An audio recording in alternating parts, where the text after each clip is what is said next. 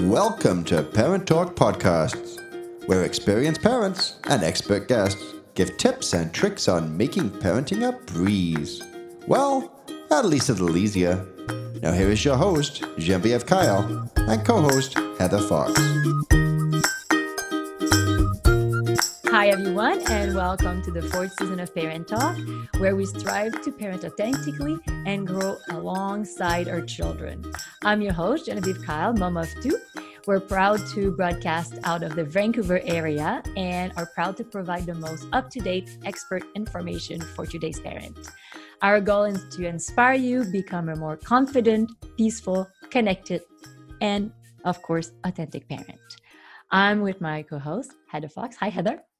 Hi, everyone. Yes, Heather Fox here, co-host of Parent Talk. I am also a mom of two, and we all know parenting can be a journey that we shouldn't be doing alone.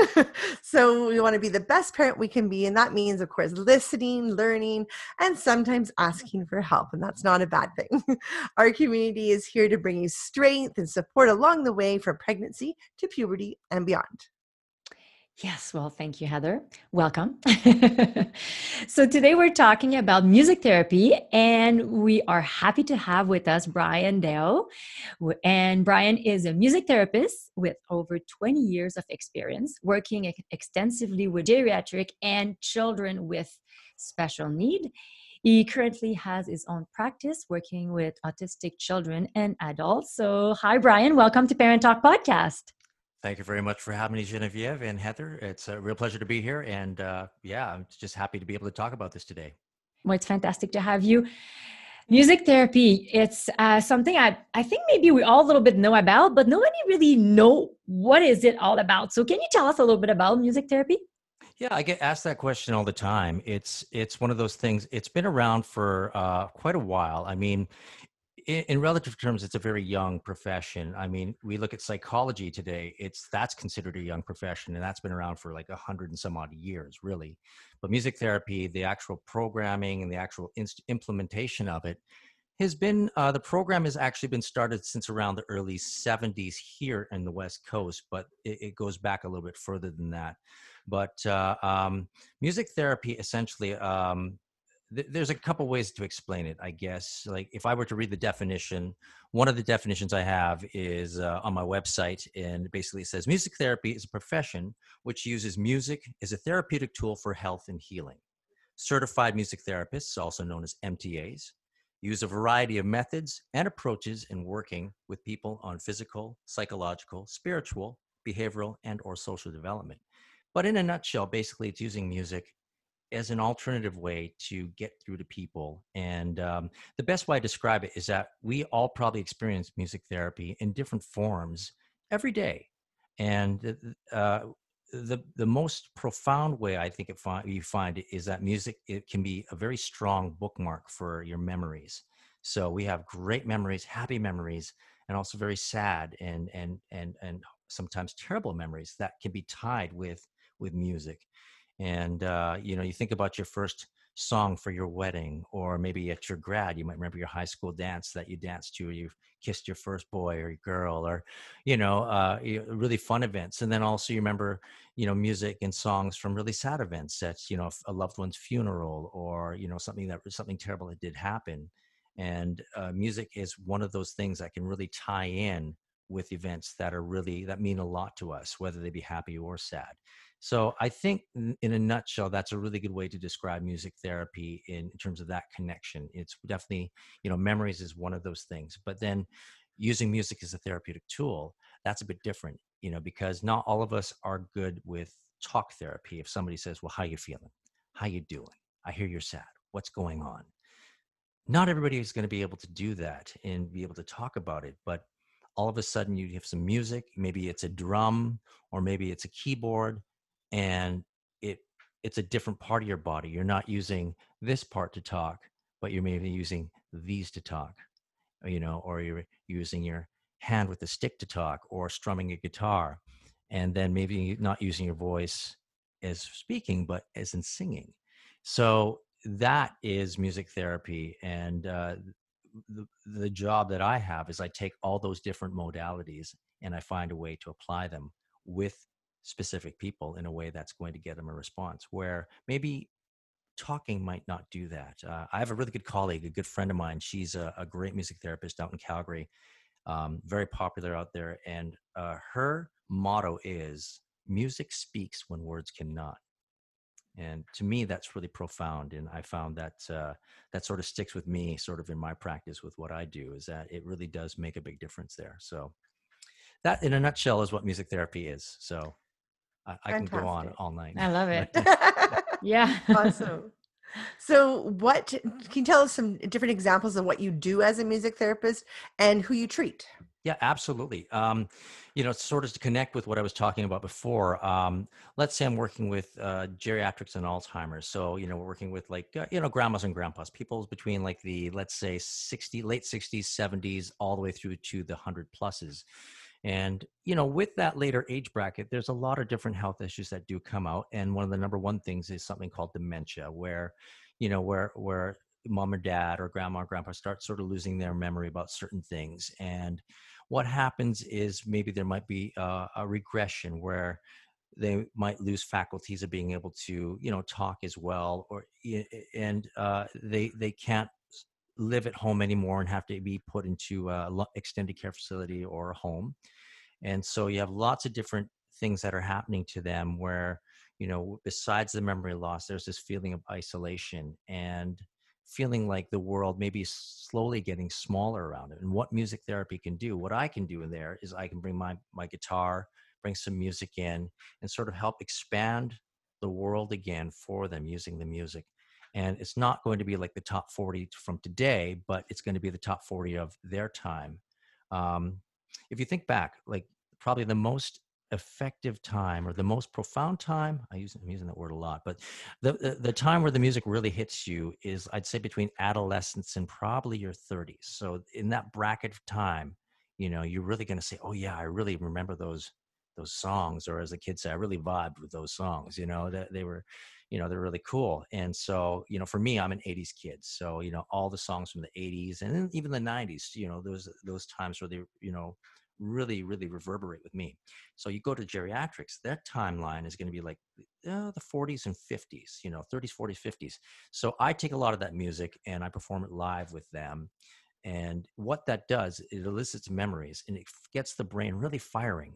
And what happens is you have someone who might be looking reserved, maybe withdrawn, maybe not socializing with other residents or the staff, or even having a hard time with their family. And the music can bring them back to life. It all of a sudden, these memories start going again. And I can't tell you how many, kids, grandkids, families who've come in after their parent has had a music therapy session, and they actually feel like this, I can't believe it. I'm talking to mom and she's actually answering my questions. And she was talking about this song that she heard when she was young. And, for a family, the hardest thing is to see your mom and dad sort of decline. And you remember them for the person that they were. And now you see them for who they are right now. And it's so hard to see that difference. And what music can do is it can sort of bring that back, whether it be for, a few hours, but the effect actually does last a fair amount after a session. And what you have then is it's like what we call creating normalcy.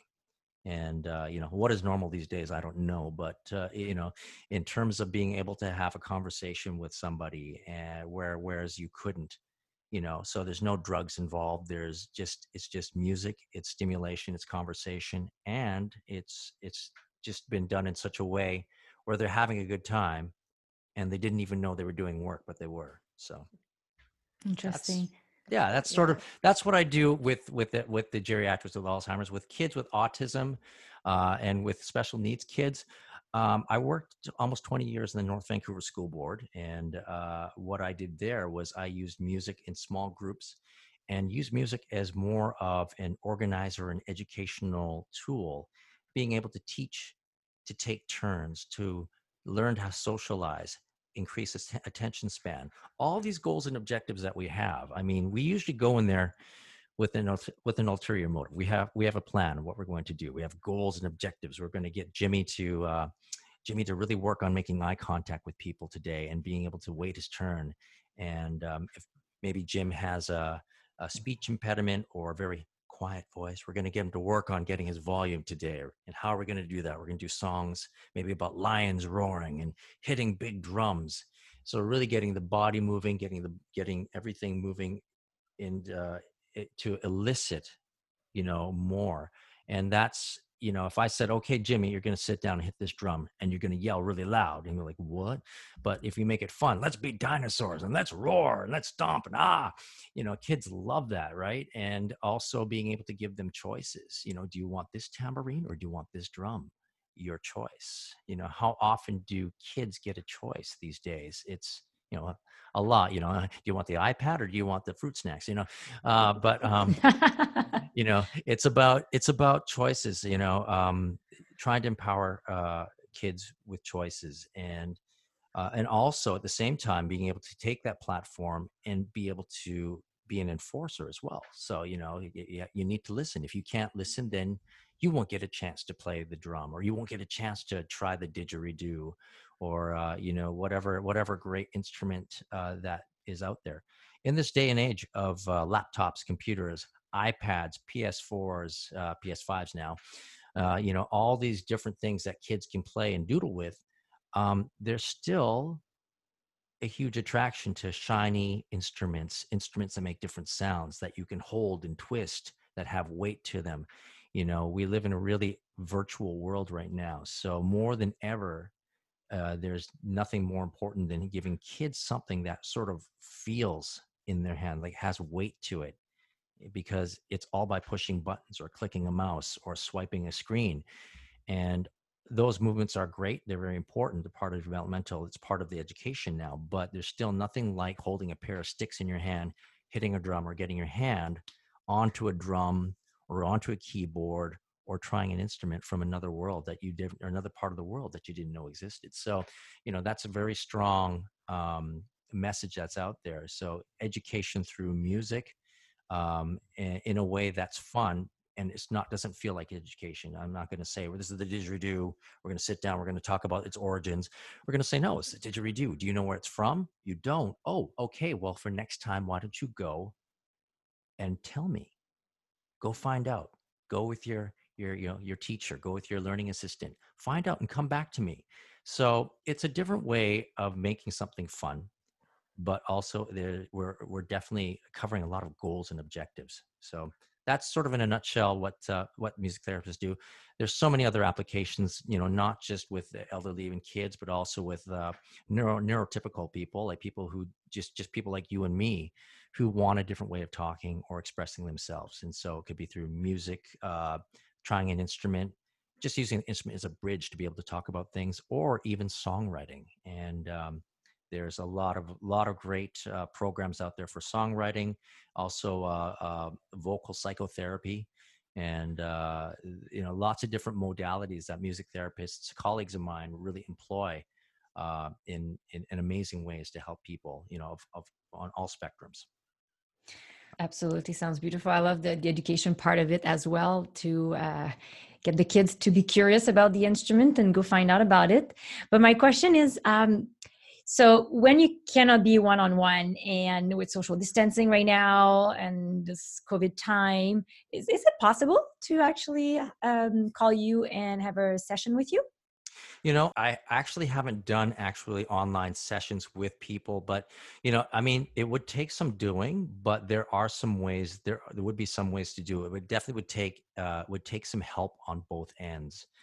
If it's more of a music session that's, let's say, the way we classify things is if we're working with somebody who's higher functioning and they can actually play instruments or understand instructions, higher, multiple step instructions, then that's a little easier. But if you're working with somebody who's a little lower functioning, who needs a lot of hand-to-hand help, then the logistics get really hard, because, that whole point of music therapy as well is being able to be close sometimes. Sometimes somebody just needs to have, a hand over their hand touch, just to be with somebody, to experience that, that feeling of being with somebody else other than, a caregiver, but who's still giving him a safe place. I mean, and that's the one thing I forgot to touch on is like the most important thing for me when I lecture, because I do lecture the third years up at Cap University about music therapy with children. But it doesn't really matter if it's with kids, it's with whoever you are. The most important thing is to create a safe container, a safe place for them to feel. So that's why when they come to our office, they see the instruments, they see it's a place that they can be. They close the door to the office. Mom or dad are sitting outside, or they're gone to the, gone to get a coffee while they're doing their work in our place. It's their place, just as much as my place is their place. And so their place to work, their place to play, but their place to also grow and have these experiences. Maybe experiences you're not going to have in your house because it's somewhere else. And it should be, it should feel special. So, but back to your question about online, it is possible, but it's limited right now, I'd say, in terms of doing online with group homes group extended care facilities with Alzheimer's, geriatrics, all that. I am doing that actively right now. And we try to still, the facility still has to adhere to their social distancing rules. So they can only have 10 people to a group. Then, I try to work it out to say, okay, you got me for an hour. So let's do a half hour, 10 people, and then get 10 more people in. And if that works, so is it more work for the staff? Yes, it probably is for sure. But what is the alternative? That they don't have that programming. So the staff see the value in it and they don't mind doing it. And, I get nothing but support from the people who I'm working with. So, and Yeah. it's great. It's great for them because, Zoom doesn't just have to be looking in a screen. If I have a camera and I can see where people are, I can see what the layout of the building is. I can actually say, oh, well, let's look out your window, and I can pretend, oh, it's raining over there. So part of what I do, it's every music therapist is different. I'm a bit of a I'm a bit of a ham. I like performing, but I really like to try to extend that fourth wall to get people involved. And that's part of it. The social aspect of it, whether it's a child or an adult, is you want to get them involved. You really want to look at them and talk to them, and use the music as a part of that. So yeah, Zoom definitely has more capabilities than we think it is. I mean, it's great for just meetings, but you actually can, find ways to entertain people. And if I could see the person, I could say, oh, Heather, how you doing today? And then you get a response from that. Oh, Geneviève, I love that shirt. You're looking great. Keep going. What are we going to do next today? And just that further interaction, it doesn't just have to be one way. So that's, yes, there are limitations to Zoom, but it doesn't have to be, like, all or nothing either. So. I'm happy to hear that it's doable.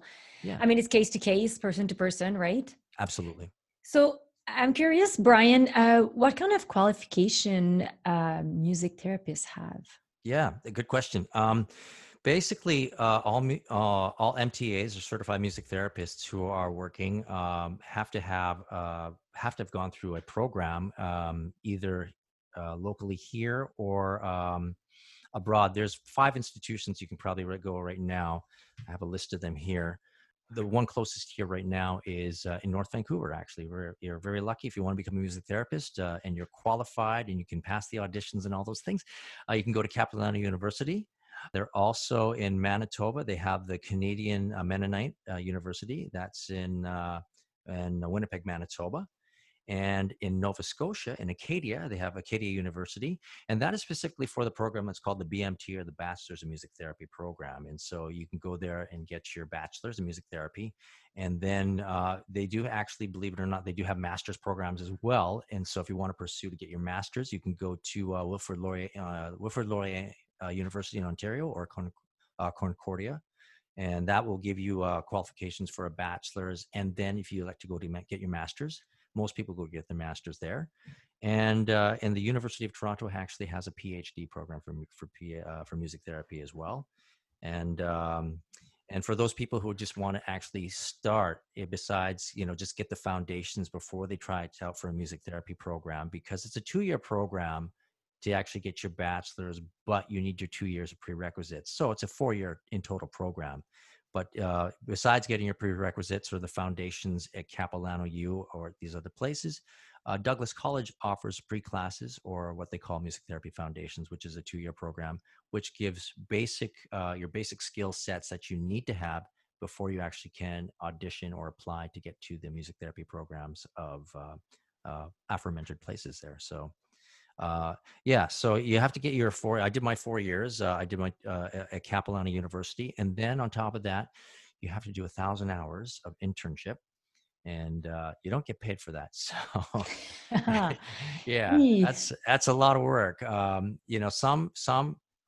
Some people grunt through it and get it done in 6 months. Some people work part time and and do it in 9 months or a year. I decided to work part time myself and just try to get my hours and so somehow pay rent and still get out there and get the experience. Looking back at it now, it was super super valuable because I got a chance to work with other music therapists who were like my mentors, and because of them, I was able to get jobs later on. So there's a lot of passing of torches that happens at places where I actually was, had the pleasure of passing the torch of my North Van school board to 2 of my interns who worked with me, and I got a chance to see them, and now they're doing great, which is great. That's what this job's about. You work, but it's like anything. You move on to other things, or something else materializes, and if you can have somebody else or another colleague that you can recommend, then that's great. We're a small community, but we really try to cover each other's backs and make sure that happens. But getting back to this, once you get your 1,000 hours of internship, then you become what's called an MTA, or certified music therapist. And then like dentists or doctors or physios or OTs, you have to be associated with your proper associations. So you have to sign on with Canadian Association of Music Therapy and MTABC, Music Therapy Association of BC, and you have to be in good standing with them before you can continue to practice. So there's checks and balances, just like any organized profession, and that's working in healthcare. You need to have those requirements, and if you don't, you ethically you really should get them, and it's it's for the safety of our clients as well, and our profession, that we need to have that. So those are the base requirements, qualifications that you need to have, and then experience helps as well. Well, I feel good to hear all about it. 1,000 hours is quite a bit of hours after, but I guess what, you got to be on the field, right? Yeah, exactly. I mean, and I think, anybody who does, like in healthcare or, working with the people, experience is key. So, even after I did my 1,000 hours and I got out there and started working, there was still so much I just didn't know. And, now, even though I say, just when I think I've seen everything, oh man, something else happens. And like, oh my God, I did not expect that to happen, or like, did that really happen? Or wow, so people, people continue to astound and amaze me. And there are days where my job really doesn't feel like a job. I just think it's, after 20 years, it just feels amazing. But then there are other days where you come home and you just need to be scraped up off the floor with a little knife and just sort of stuck on the couch and it's horrible. Why am I doing this? But, that's life, and that's what the job is about. So, but, no regrets. I love what I do, and I love working with the people that I work with, and experiencing new things. So it's a good thing. That's awesome. Yeah. So if we want to have music therapy, so do we know how to play? Do we need to know how to play music to do or to receive music therapy? Yeah, you actually have to be like a classically trained musician. No. I was gonna say, can I get my guitar out of the closet and start playing and just sure you can. See, the whole idea is like, this is a really good question, because we think, and especially in this day and age, there's so much music out there. It's super produced and it's auto-tuned and everything sounds perfect. But even if we go back to like a few hundred years, you go back to classical music and you go back to classical playing and concerts, the whole idea was that it's this perfect piece played. It sounds beautiful and it's perfect, and that's how it should be. And so it's very product oriented. And with music therapy, it's not about the product, it's about the process of making it. And so, it'd be like, if you're in a pottery class and you have somebody making these beautiful pots and these, vases, and they look beautiful, and then you want to do it. and it turns out, and you're mad because it looks ugly to you. But the question is, why did you go there? Did you go there to make the beautiful things, or does it just feel good to have the mud in your hands? And that's music is a lot. It's a lot like that. It's, taking something maybe that you might not be doing all the time, or maybe never done before, but you're experiencing it and you're making something. And whether it's just hitting a note on a piano, that's still making music, or you hit a drum once, that's making music. And, saying one word to a lyric, that's making music. So it starts like Lego. You start with one block and then we start building from there. And whether you like it or not, it doesn't matter, because you can do it again and you can change it. And music is one of those things that it comes and then it goes, but you can come back and try to make it, but it might be different. It might be the same, that's the neat thing about music. And so you don't need to know how to play. I mean, some of the best music that I've made, or some of the best things that have happened with people, is when they don't know how to play, when they haven't had experience. And you just see the instinct come out, and musicality that they didn't even know they had. It comes out and you say, wow, that's amazing. If anything from just playing or improvising something to actually making song lyrics, and they go, damn, I didn't know I could do that. Or I didn't know I said that. I wrote that. I love having clients where I pull out something from maybe a month ago or something, and I say, yeah, I got this song to show you. Yeah, I was listening to it the other day, and I just play a bar. They go, oh, that's really cool. I go, yeah, you wrote that. I did? You go, yeah, that's you. You did that. I go, wow, I didn't know I could do that. I didn't know I had that in me. So, self-expression is definitely one of the key things for music therapy. But once again, if I said, Geneviève, you're going to sit down and you're going to sing a song, we're going to write a song right now. You're like, oh my God, what am I going to, what, but we do it in a different way. We take a different approach where we talk about, we talk about a couple things, and then I say, well, hey, I had this idea, and I play a couple notes, and you say, yeah, what does that make you think of? Oh, it's a word. And then you start from there. And next thing you know, you start this creative process. It's a lot different than saying, you're going to write me a song, so because, you're going to make me a product, no, we're going to have a process, and then we're going to see what happens. And that's where we build from there. And that's one of the bases is that's the basis of building, a foundation of trust, through music, and not saying, you must trust me. It's not that. It's just the music. You trust the music, and then all of a sudden, the other bridge starts getting built as well. So that's the beauty of music therapy, is that I love it. I want to write my own song. There you go. I'm listening to you. I'm like, I think I'm going to go for music therapy because I want to write my own songs, and I have no idea how to do it. Yeah. The creative process is one of those things that you don't even think about, right?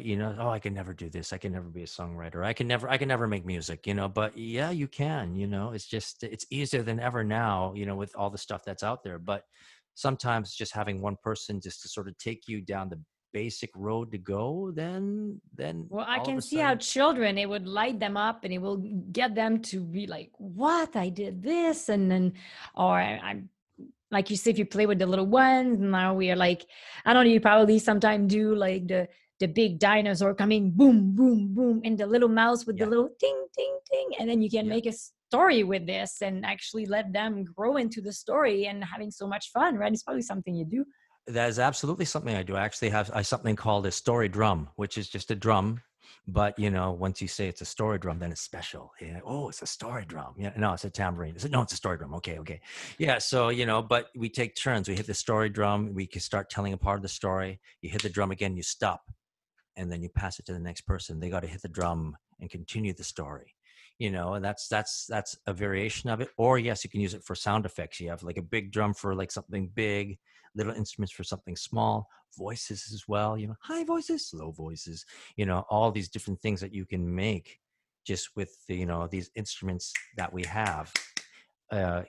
Besides drums and pianos and things, we have all these wonderful instruments, here and here, and we forget to use them. And so Definitely.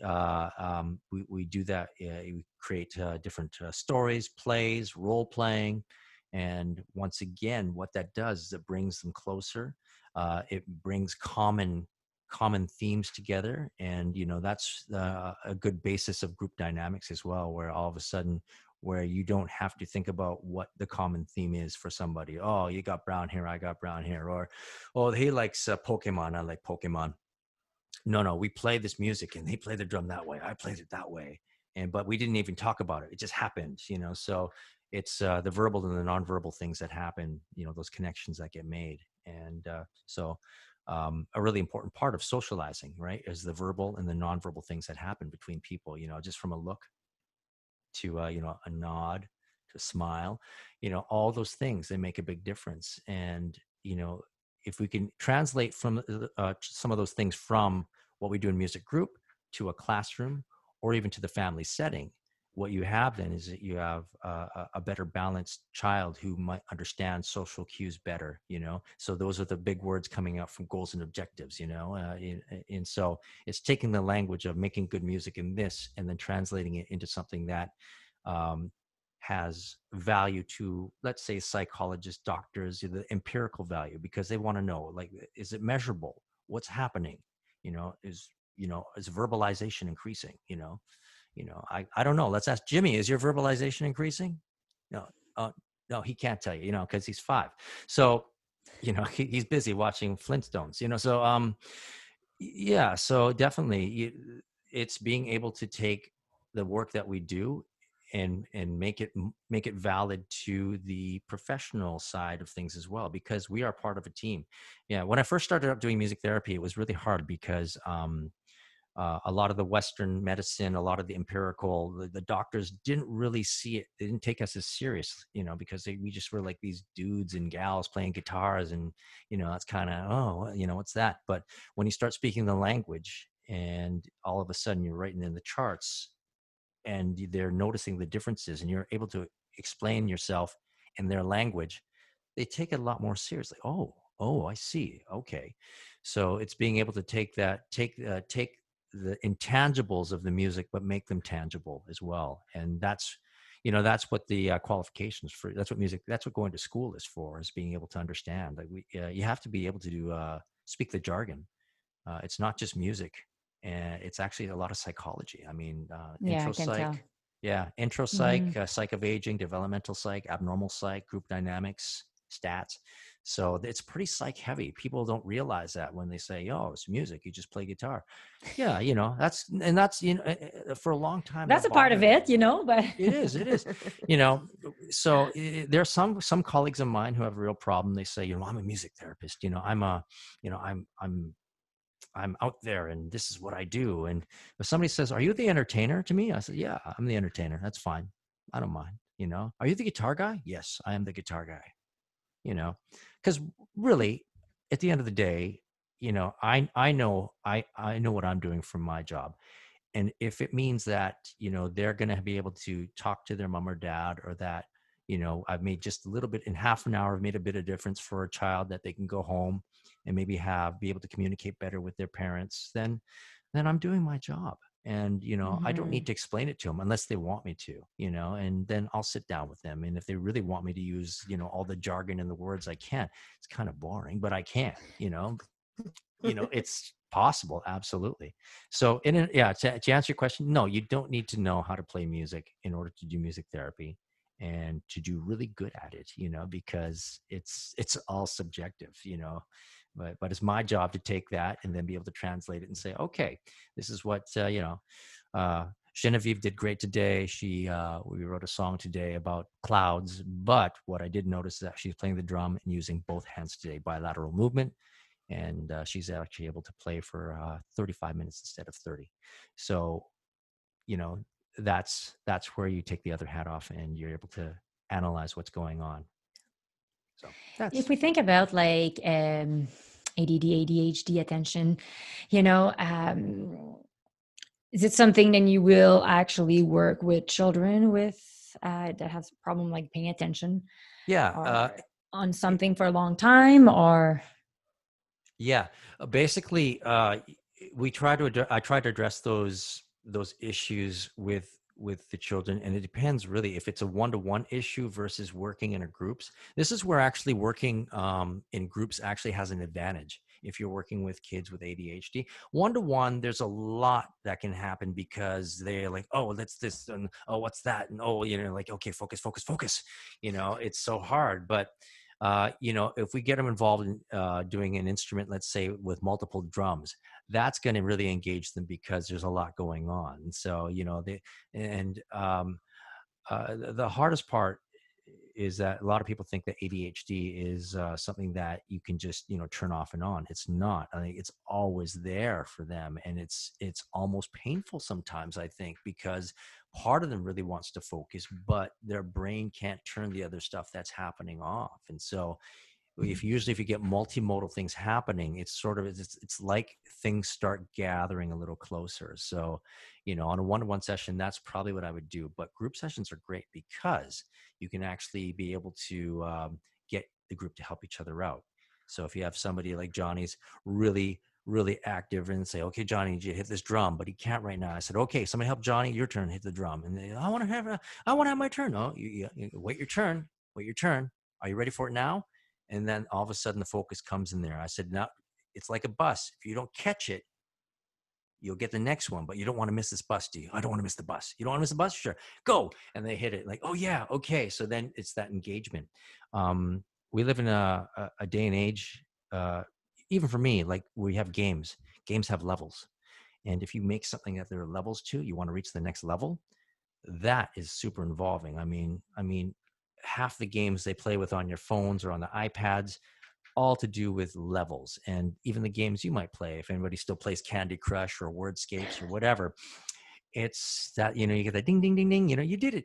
So, we all want that next level. And so when you make music into a game like that with a group, then you will see definite increase in focus. I mean, you won't see 100% focus, but you'll definitely see a decrease in agitation or lack of focus. You see definitely more attention come to the group, and as it progresses over the weeks, you'll probably see a higher percentage of success. And and that's great, if you can do that. But yeah, definitely deal with a lot of that. A lot of kids these days who are diagnosed on the spectrum, who have a lot of things. They might have, on the spectrum with ADHD and OCD. Like, wow, lots of different diagnoses happening right now, and it's our job, to be able to trying to find out where one begins, the other ends, how to work with that with an individual or within a group. And you only usually get like half an hour, 45 minutes. In the school board, my sessions were like half an hour. So I get a group of kids for half an hour once a week. And so, you think about that. You think about how many hours are in a day and how many hours were in a week. And out of all those weeks, you get 1/2 hour to work with him and make a difference. And so, yeah, it's quite short. It is short, very but short. Yeah. But I say to the students, look, if you make, you make even one difference over the course of time that you have with him, you did a good job. You did a good job. You did something that couldn't be done within the education system. So, take that, you're not going to change the world, but you are in one small way. And maybe more than one small way. You might have kids that, really, really take to it, and it changes the way they do their approach to learning, their approach to processing information. Music is a great way for actually learning how people process things. You hold a tambourine up and they look at the tambourine, or you show them how to play the tambourine, or you tell them how to play the tambourine. So are they auditory listeners, or are they visual listeners? Are visual learners, I should say, or are they both? Is it a combination of auditory, visual, and tactile? So these are things that can be assessed within like a first hour session. You get an idea of how somebody thinks, and all just from playing a drum or playing a xylophone or different instruments. You're like, oh, okay. So that's why when we usually have a new client come in, we usually just do an assessment, and it's usually in the form of just doing music, but you can learn a lot in a really short time. So I hope that answers your question. Absolutely, absolutely. Now I'm just curious, where can we learn more about music therapy if we want to do more? We're curious. Right. Where do we go? What do we do? Yeah, good questions. Best places to go usually are, I think, one of the best sources is the association sites. So, like Canadian Association for Music Therapy, or CAMT, basically has a great resource, and we get links for that later. But it's www.musictherapy.ca. Pretty easy place to go with. And then even our local chapter, our local BC chapter, is mtabc.com, the Music Therapy Association of British Columbia. That's mtabc.com. And then, I also have on our company website, we have resources on not just music, but art therapy, because my wife's an art therapist. So that is another kettle of fish, but a lot of shared Yeah, we're gonna have to ideas. have her on the show. Art therapy. I'm curious about that too. Yes, for sure. Michelle. Yeah, she could. Yeah, she could. She actually started the company Van Art Expression in '94, and that's when we were. awesome. Yeah, we weren't quite married yet. We were engaged, and we got married in '95, and then I entered the program at Capilano, at the music therapy program, and then I graduated in '97, and then started to join the business as a partner. So, Van Art Expression started out with her solely, putting the shingle up as an art therapist, and and doing art therapy contracts.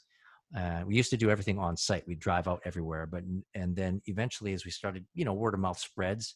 And if you're, if you're good, usually people start talking about you. So I guess people like this, and they kept talking about us. And so about 6 years ago, we converted our garage into a office therapy space. So now we have clients coming to us as well.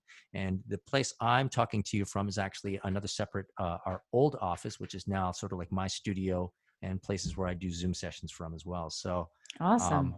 yeah, it's an amazing road we've gone down, and it's You really, get to really help a cool. lot of people. Yeah, I think about that sometimes, and I don't think of it like, yes, I'm out saving the world and helping people. I'm having a good time doing it, but just the amazing relationships that I've had with so many people that have sort of that have come and gone through, the extended care facilities, and I've seen kids grow up in the school board, and and also being a father of a 17-year-old son now, seeing our kid grow up, and seeing him graduate, and see, just I think being a parent does give a little bit more of a connection. I mean, there's a lot of great music therapists out there who don't have kids, which have great relationships and great techniques and working with the kids. But I think there's Mhm. that intangible parent thing, that if you're a dad, for some reason, kids, they know if you're a dad, they sort of like, they They just feel know. it, So right? I think they do, also in the I think they voice. know. They know. Yeah, Children knows. exactly. You Yeah. just thought, dad, now Tony, like, oh, my dad uses the same voice. Oh, okay.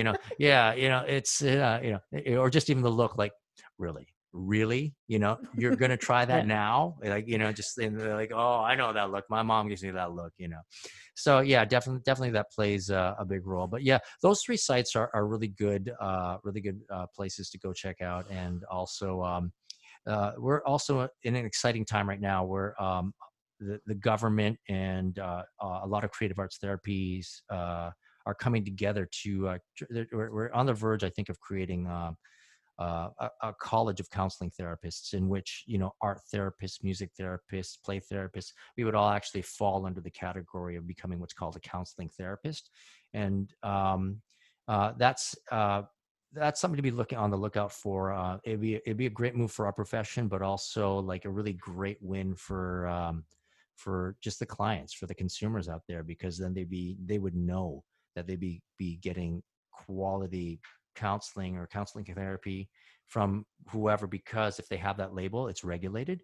Because right now in BC, it's not, and so they've been fighting a long time to get that. So it's really important, but your best bet right now is to definitely, do your homework as parents. Talk to the people that you want to Hmm. work with, or potential therapists who are out there, and get your references. And yeah, definitely, I'd say do your homework as well. But hopefully that will be a thing of the past once, hopefully, cross our fingers, regulation gets put in.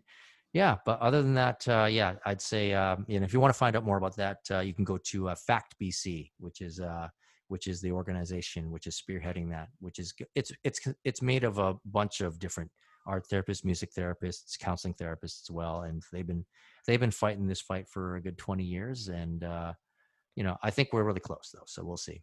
Awesome. Yeah. So Brian, we can find you on our panel of experts at parenttalk.ca. So where else can we find you? Give us your website. Great. I forgot about that. You can go to our website. Yeah. Our company name is Van Art Expression, and it's Van Art Expression, van-artexpression.com. And basically it's got, that's your one-stop shop. You can go check out everything that you can find out about me, about Michelle, a little bit about our family, and also, important links to, to get in touch with us if you have questions, or we have our own company email, which we check all the time. And so if you have questions, you want to ask us, by all means. We also have our phone number there. So if you want to reach our office and leave a message, please feel free to do so. And it's just great to be here. And I want to say thank you very much to both of you for inviting me on to be a part of the panel. And I hope everybody's enjoyed it anyways. Oh, I'm sure. Well, that concludes today's episode. Like Heather and I want to say a big thank you to you, Brian, for taking the time to be here. And of course, bring so much value to us parents, helping us grow and be the best parents we can be, right? Absolutely. Knowing always a little bit more and more and more is the key. And I think our podcast is a great platform for this. And we never talked about music therapy, so it's a pleasure to have you on the show. Great. Thanks so much for having me. It was an honor. And hopefully we're going to talk some more about something else again. Yes, of course. So for our listeners, if you have a question or you would like to join us on a show as a guest or as an expert, please visit the Contact Us section on our website at parenttalk.ca. Follow us on Instagram, Facebook, and now also on YouTube at Parent Talk TV. Of course, you can always subscribe directly to this podcast on our website at parenttalk.ca. We hope you enjoyed today's episode, and we're inviting you to share it on your social media. So as we all know, parenting can be hard, so it's important to laugh, keep learning, cherish your village, and be true to yourself. So Parent Talk is a safe space for everyone. Thank you everyone for listening and joining us. Have a great week. Bye. The views and/or opinions of the host and their guests are not necessarily those of Parent Talk and should not be considered as fact. The information offered is believed to be accurate but is not intended to be a substitute for professional medical advice and should not be used for diagnosing or treating any health issue or prescribing medication. If you have any questions or concerns regarding your physical or mental health or the health of your child, please seek assistance from a qualified healthcare practitioner.